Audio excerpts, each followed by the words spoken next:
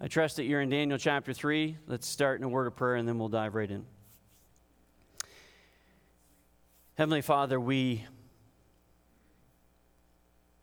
come to you this morning as needy people. Some of us this morning may be here because we just need your encouragement. Maybe we need your instruction from your word. Maybe we just need some fellowship with other believers because of the week that we've had. Maybe we need to be challenged by your Holy Spirit from your word on how we ought to be living our lives faithfully for you. God, there may be somebody here this morning who desperately needs to experience the saving work of the Lord Jesus Christ in their life. And so they're here this morning, and they're going to be exposed to the gospel of Jesus. No matter what we need, God, we are needy people, and the only place that we can come, the only person that we can come to is you. Because you know exactly what we need, and you know how to fulfill it. And so, God, we pray that as we open up your word this morning, that you would teach us, that you would challenge us, that you would encourage us, that you would build us up, that you would save us, if that's what our need is. God, we pray that you would just be with our time as we look into your scriptures. Pray that your Holy Spirit would do a work in our lives in Christ's name. Amen. I'm going to read Daniel chapter 3. It's not super long. As I was thinking about this particular passage, there's all sorts of things that are coming to my mind. There are actually biblical characters that were coming to my mind. There are people throughout church history that were coming to my mind. This is a familiar passage to many of us. If we grew up in the church, if we went to Sunday school, if we were old enough to actually have Sunday school, because we haven't had Sunday school here for quite a long time, actually. You would probably be familiar with this story. For some of you, it might be actually quite new to you. But we're going to look at three godly men and their response to King Nebuchadnezzar in Daniel chapter 3. And this is what's going on.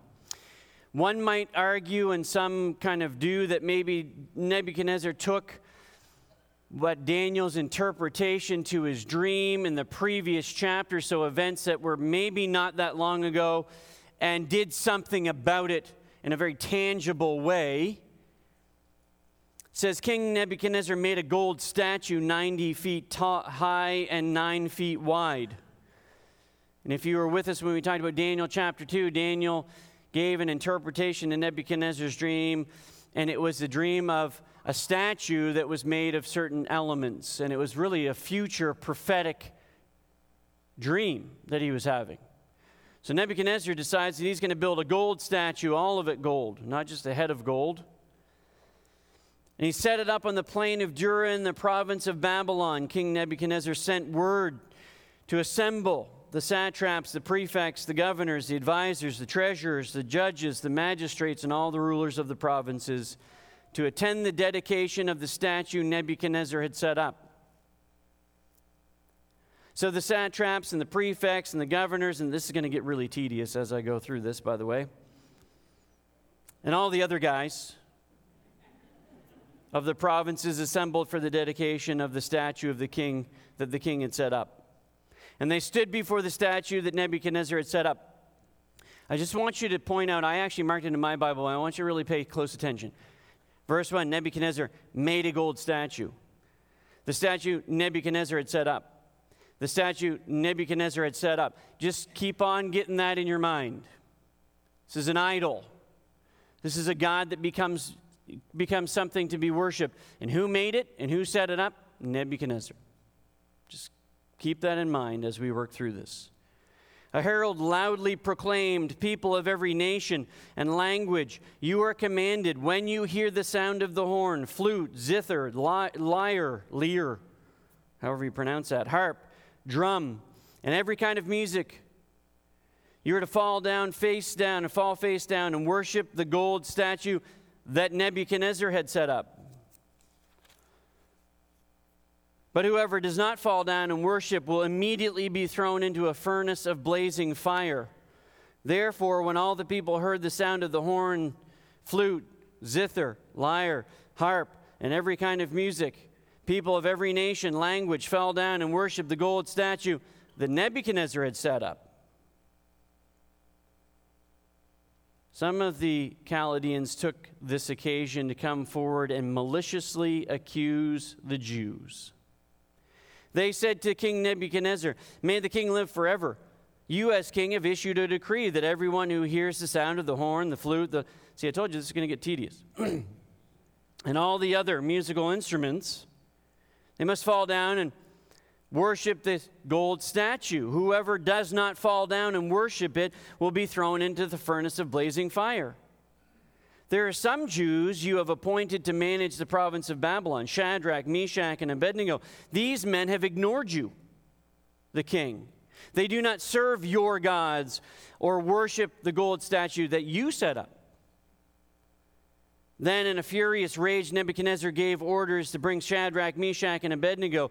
So these men were brought before the king. Nebuchadnezzar asked them, "Shadrach, Meshach, and Abednego, is it true that you don't serve my gods or worship the gold statue that I have set up?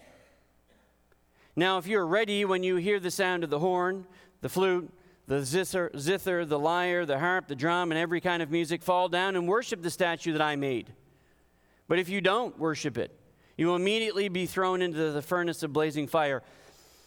And pay attention to this question that he asked. "And who is the God who can rescue you from my power?" Keep in mind some of the things that are being said about Nebuchadnezzar and from Nebuchadnezzar, because when we get into the next chapter, you're going to see what God does to a man that's this arrogant. Shadrach, Meshach, and Abednego replied to the king, "Nebuchadnezzar, we don't need to give you an answer to this question." So he asked a question. Is there a God that can save you from my power? And they say, "We don't need to give you an answer to this question." Verse 17, it says, "If the God that we serve exists, then he can rescue us from the furnace of blazing fire. And he can rescue us from the power of you, the king. And if he does not rescue us, we want you as king to know that we will not serve your gods or worship the gold statue that you set up." Then Nebuchadnezzar was filled with rage, and the expression on his face changed towards Shadrach, Meshach, and Abednego. He gave orders to heat the furnace 7 times more than was customary, and he commanded some of the best soldiers of his army to tie up Shadrach, Meshach, and Abednego and throw them into the furnace of blazing fire. So these men, in their trousers, robes, head coverings, and other clothes, were tied up and thrown into the furnace of blazing fire. Since the king's command was so urgent, the furnace extremely hot, the raging flames killed those men who carried Shadrach, Meshach, and Abednego up. And these 3 men, Shadrach, Meshach, and Abednego, fell bound into the furnace of blazing fire. Then King Nebuchadnezzar jumped up in alarm. He said to his advisors, "Didn't we throw 3 men bound into the fire?" "Yes, of course, your majesty," they replied to the king. He exclaimed, "Look, I see 4 men, not tied, walking around in the flames unharmed, and the 4th looks like a son of the gods." Nebuchadnezzar then approached the door of the furnace of blazing fire and called, "Shadrach, Meshach, and Abednego, you servants of the Most High God, come out." So Shadrach, Meshach, and Abednego came out of the fire. When the satraps, prefects, governors, and the king's advisors gathered around, they saw that the fire had no effect on the bodies of these men. Not a hair of their head was singed. Their robes were unaffected, and there was no smell of fire on them. Nebuchadnezzar exclaimed, "Praise to the God of Shadrach, Meshach, and Abednego. He sent his angel to rescue his servants who trusted him. They violated the king's command and risked their lives rather than to serve or worship any god except their own God. Therefore, I issue a decree to anyone of any people, nation, or language who says anything offensive against the God of Shadrach, Meshach, and Abednego will be torn limb from limb, and his house will be made a garbage dump. For there is no other God who is able to deliver like this." Then the king rewarded Shadrach, Meshach, and Abednego in the province of Babylon. As I said, for many of us, this is a familiar story. We've heard about this. We saw it on the flannel graphs when our Sunday school teacher put the little characters up. And so we know this story. It's familiar to us, and sometimes when it's familiar to us, we don't really pay attention to some of the things that are going on in this particular passage. There are three things that I would like to point out this morning when it comes to these individuals. Number one, we're going to be talking about men who are willing to stand for God. Literally. They're supposed to bow down and worship an idol. Instead, they stayed standing. But they stood for God, and they weren't going to bow to other idols, other gods, other statues. Number two, we're going to talk about men willing to accept the consequences of their obedience. And number three, we're going to talk about men who brought glory to God. We've already talked about the fact that Nebuchadnezzar is the one who had the statue made. Most likely, back in this particular time period, the statue was probably on a fairly tall platform, foundation, making sure that this statue was high enough and visible for everybody to be able to see. Scripture tells us it was 90 feet tall and 9 feet wide. That's a pretty big statue when you think about it.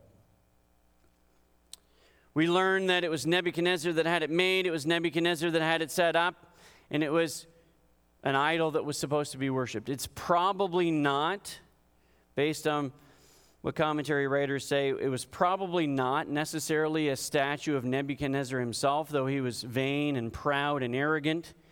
It wasn't really the custom of the Babylonians to deify their kings, not like the pharaohs of Egypt and others.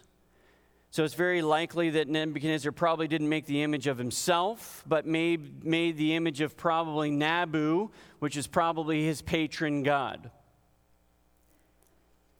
Because when Nebuchadnezzar takes Shadrach, Meshach, and Abednego to task, he talks about the fact that they're not willing to worship his gods and the statue that he put up. So likely, it was probably a statue representing one of his gods. We also want to be very clear about the fact that Shadrach, Meshach, and Abednego were the lone three. At least the lone three that Scripture reveals to us that said, you know what, we're not going to do what you're commanding us to do. And we need to understand that there were many more Jews in Babylon at this time than just Shadrach, Meshach, and Abednego and Daniel. We're told in verse 4 that a herald loudly proclaimed, "People of every nation and language, you are commanded to do this," which means that the magistrates and all of those represented the people that they looked after in the country of Babylon, in the empire of Babylon. And if it's not them representing it, it's them and whoever it is that they brought with them that hear this. And it would have been not just Babylonians, but any group captive by the Babylonians that were under their empire's regime, which would have included the Jews that were taken as exiles from Israel and Judah. Which means that there were other Jewish people that when commanded to bow down and worship the idol were doing exactly that.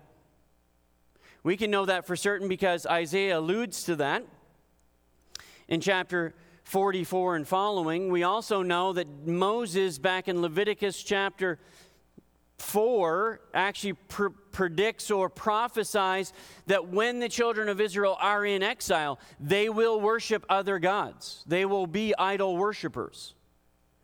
So what we know for sure is this, that when Shadrach, Meshach, and Abednego, when they hear the music and everybody else bows down to the idol, and they're the lone one standing up, and they've got Jewish family and friends that are there doing exactly what everybody else is doing.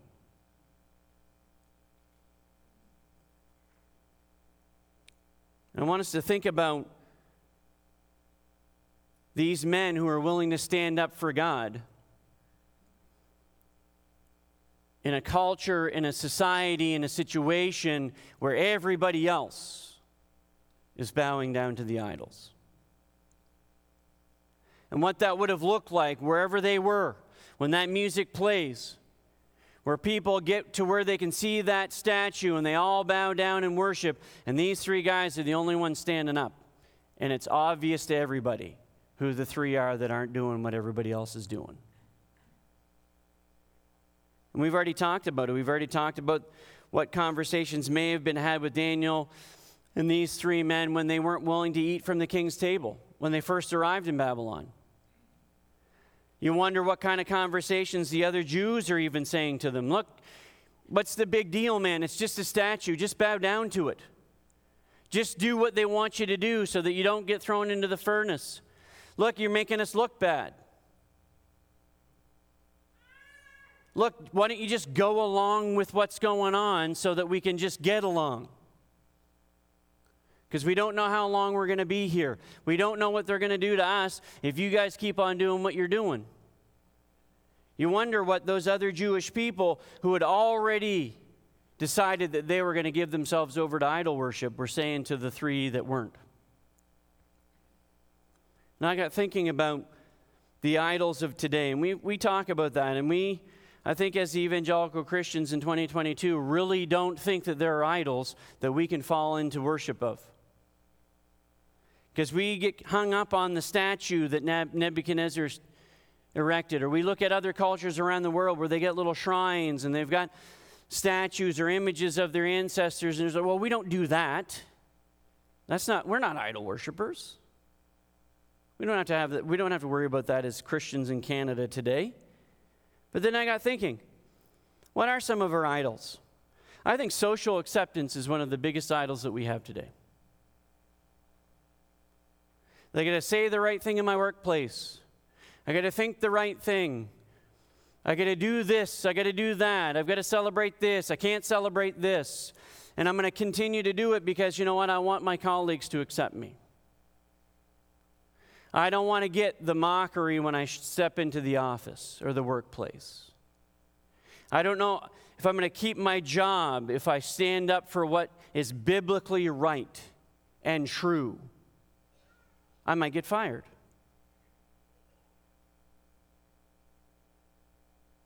I don't want to have the stigma on me of not being inclusive or tolerant. That's what my society teaches me. I don't want to be a bigot. I don't want to be a racist. I don't want to be branded this or branded that. Or some Christians often like to frame it, I'm not loving people. I don't want to be somebody who doesn't love people. And so I go along to get along when the Holy Spirit in me is saying, you know what, you need to stand up for the truth of God's Word. You know what, that's an idol that your society is telling you to worship.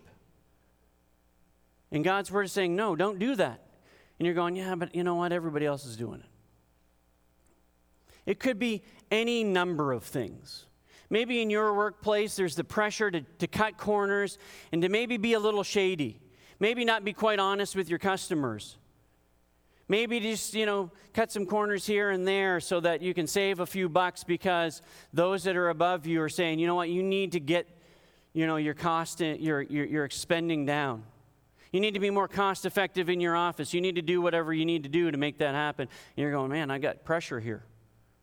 Am I going to cave or not? I don't know what it is that you might be facing. I'll be honest with you.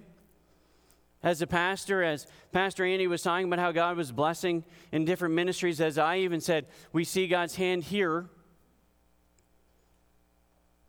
I face the pressure of making sure that I don't say things that might offend this group of people because, you know what? What do I do if I say something from God's Word that might upset somebody and all of a sudden the numbers go from 450 to 250? Let's be honest, it's a legitimate pressure. Am I going to go along to get along so that I can keep what we've got? Or do I stay faithful and true to the Word of God no matter what? And I have to be honest with you, I truly like 100% believe that the reason why we see God blessing in this church ministry is simply because our desire is to be faithful to God and His Word and be unapologetic about it. It's not because I'm a great preacher or because we have fabulous ministries. Don't get me wrong. I love the people I work with. I love the elders that we got. You guys are wonderful. But it's God and all God that's doing what is happening here, not us. We're just endeavoring to be faithful. But you know what? It's hard. You feel the pressure. Oh, maybe I should be a little bit more pleasant. Maybe I should smile a little bit more. Maybe I should tell a few more jokes. Maybe I should do this. Maybe I should do that.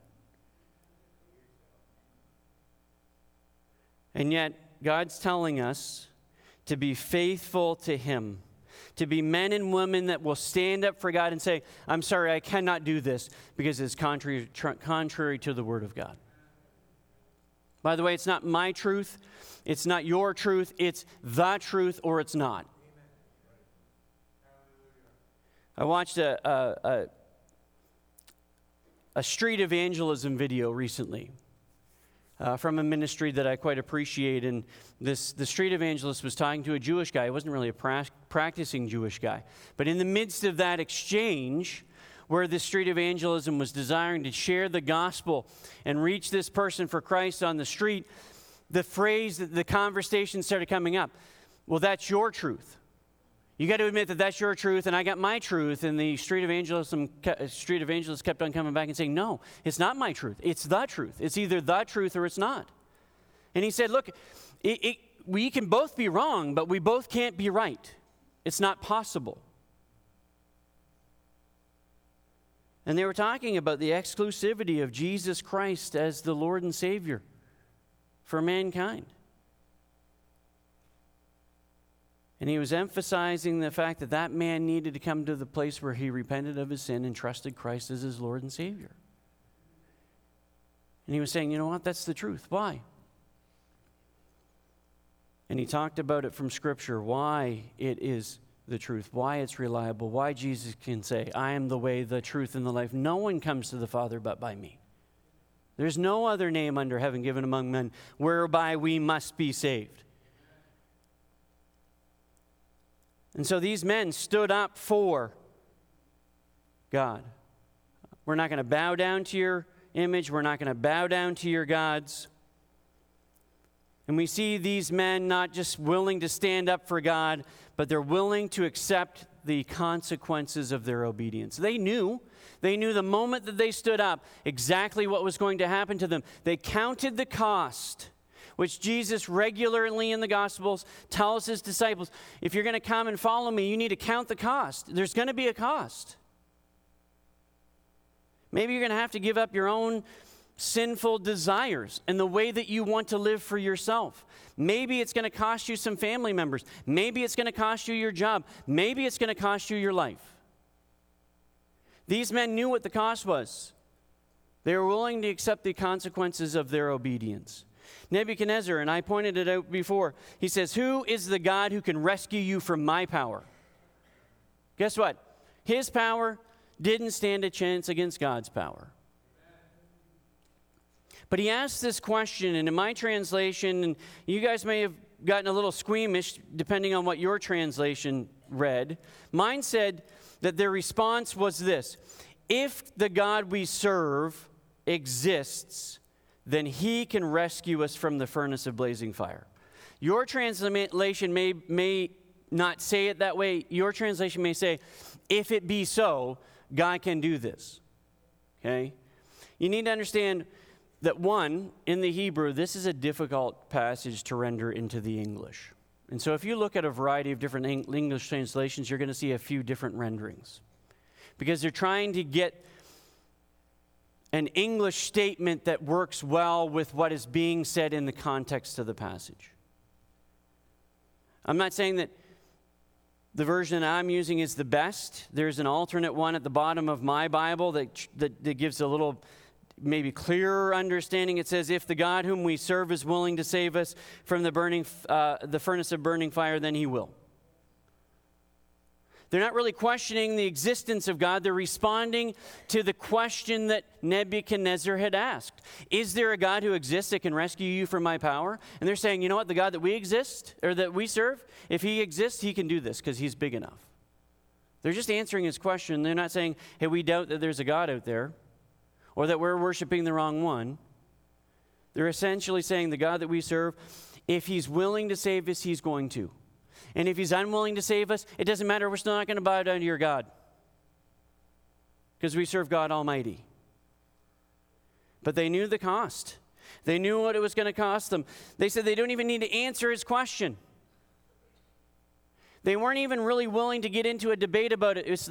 Their response was, we know whom we serve. We know that if it's up to his will that he saves us or not, it doesn't make any difference. But we're not serving your God because he's not the real God. We're not buying into your philosophies. Why? Because they're not biblical. We're not following your rules. Why? Because guess what? That's not the ones that God laid out for us. Now, I have to say right here that for some of us who know the Word of God and have read the Word of God, we should start thinking about other passages of Scripture that talk about how we are to respond to the governing authorities. It's not fair if I don't bring this up. You've got in Romans chapter 13 a statement that Paul makes that Christians, quite frankly, have talked about an awful lot in recent times. And sometimes we as Christians are unwilling to understand Scripture in light of other Scripture. And so we read for Romans 13 and we see that Paul says, let everyone submit to the governing authorities since there is no authority except from God, and the authorities that exist are instituted by God. And then he goes on, he says, so then, the one who resists the authority is opposing God's command, and those who oppose it will bring judgment on themselves. For rulers are not a terror to good conduct, but to bad. Do you want to be unafraid of the authority? Do what is good, and you will have its approval. For it is God's servant for your good. But if you do wrong, be afraid, because it does not carry the sword for no reason. For it is God's servant, an avenger that brings wrath on those who does wrong. Okay, we need to understand what the Word of God is actually saying, not what we think it says or what we want it to say. Paul's talking about government in such a way that upholds what is good and punishes those who do evil.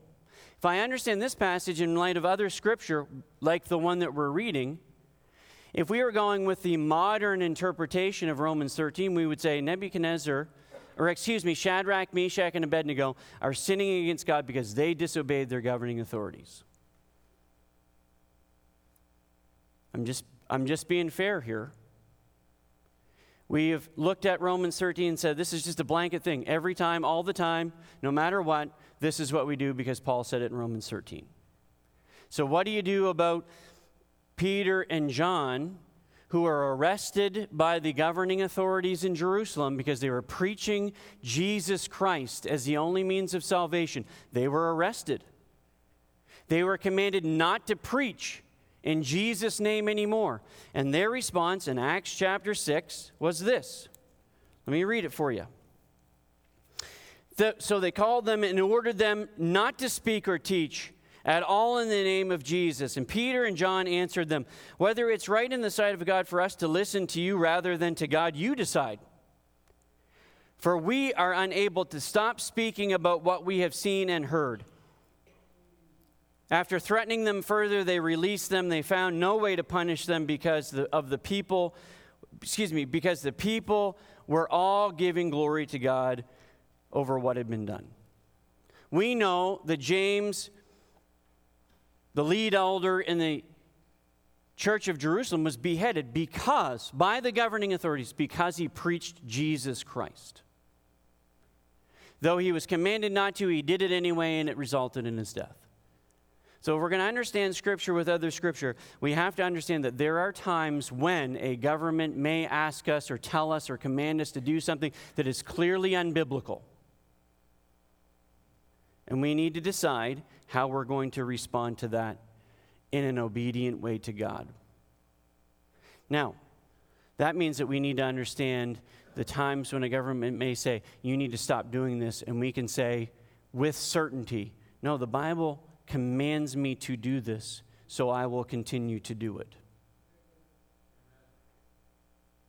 When I used to head up the Alpha program that we used to run here, there was a testimony during that program of 2 ladies from Iran who were arrested, who were abused and mistreated in the prison simply because they passed out New Testaments to people's mailboxes in a country closed to the gospel of Jesus Christ. They were disobeying their governing authorities.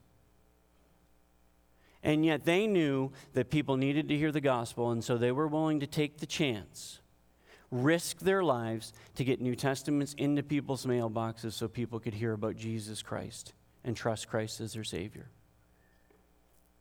Why? Because they were following what God commanded no matter what they heard from somebody else.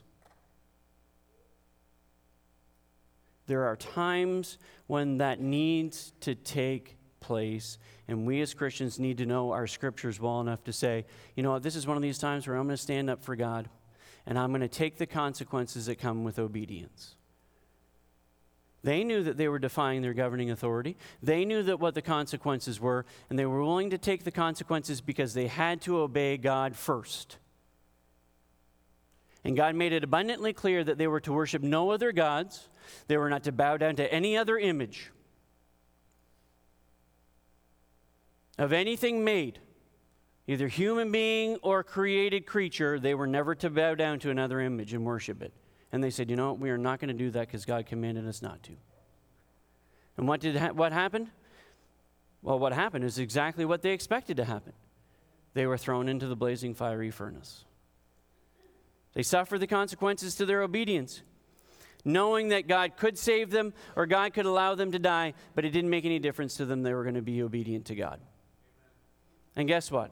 God was gracious enough to protect them. And the miracle in and of itself is amazing. And what comes out of this miracle and their obedience is even more amazing.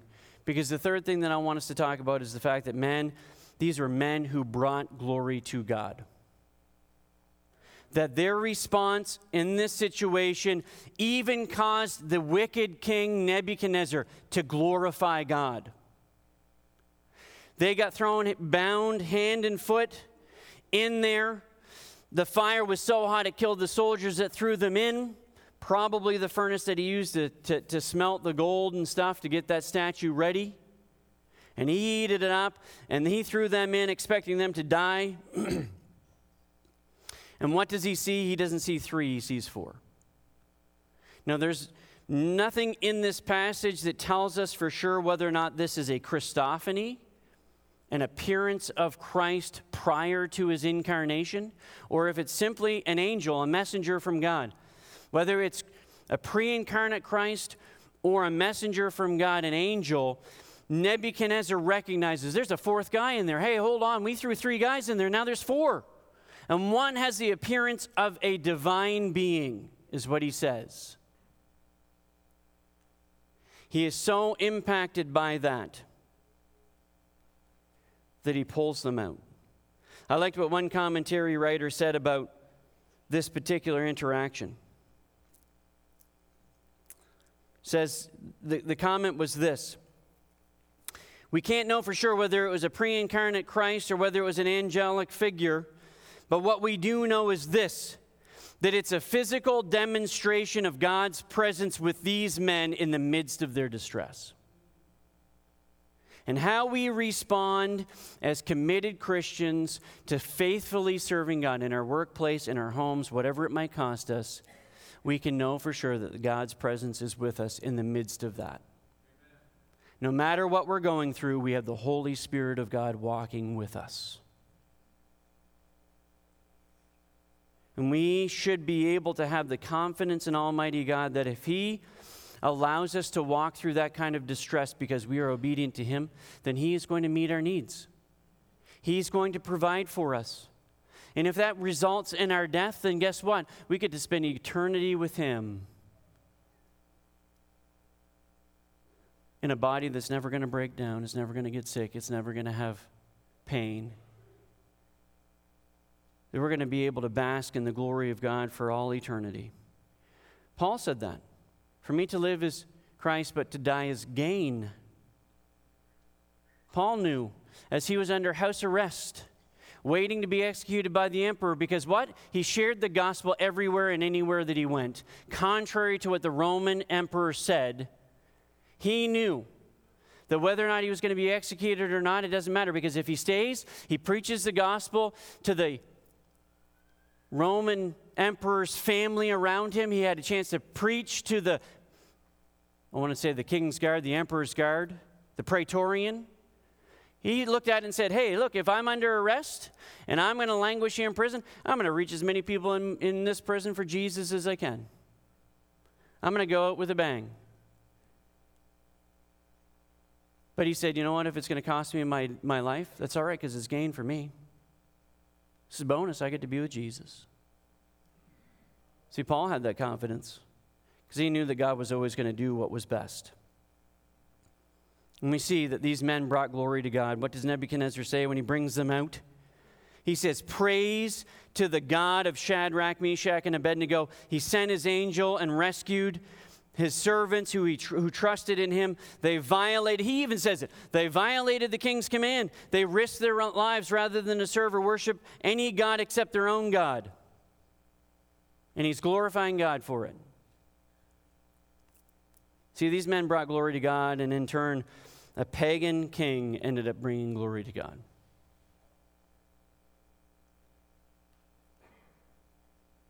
One commentary writer says this: trials provide the context in which the faith of believers shines with unmatched clarity before the eyes of a watching world. And then he cites 1 Peter 1, 6 and 7, and I want to read this because it says this in 1 Peter.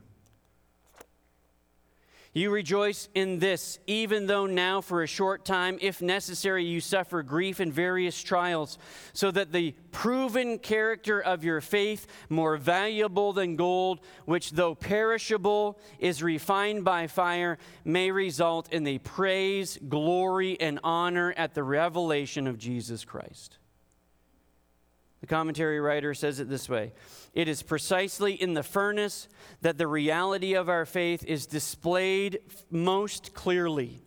Yet in the midst of those trials and difficulties, the Lord promised that his people could count on his presence with them, ensuring that their trials would not utterly overwhelm them.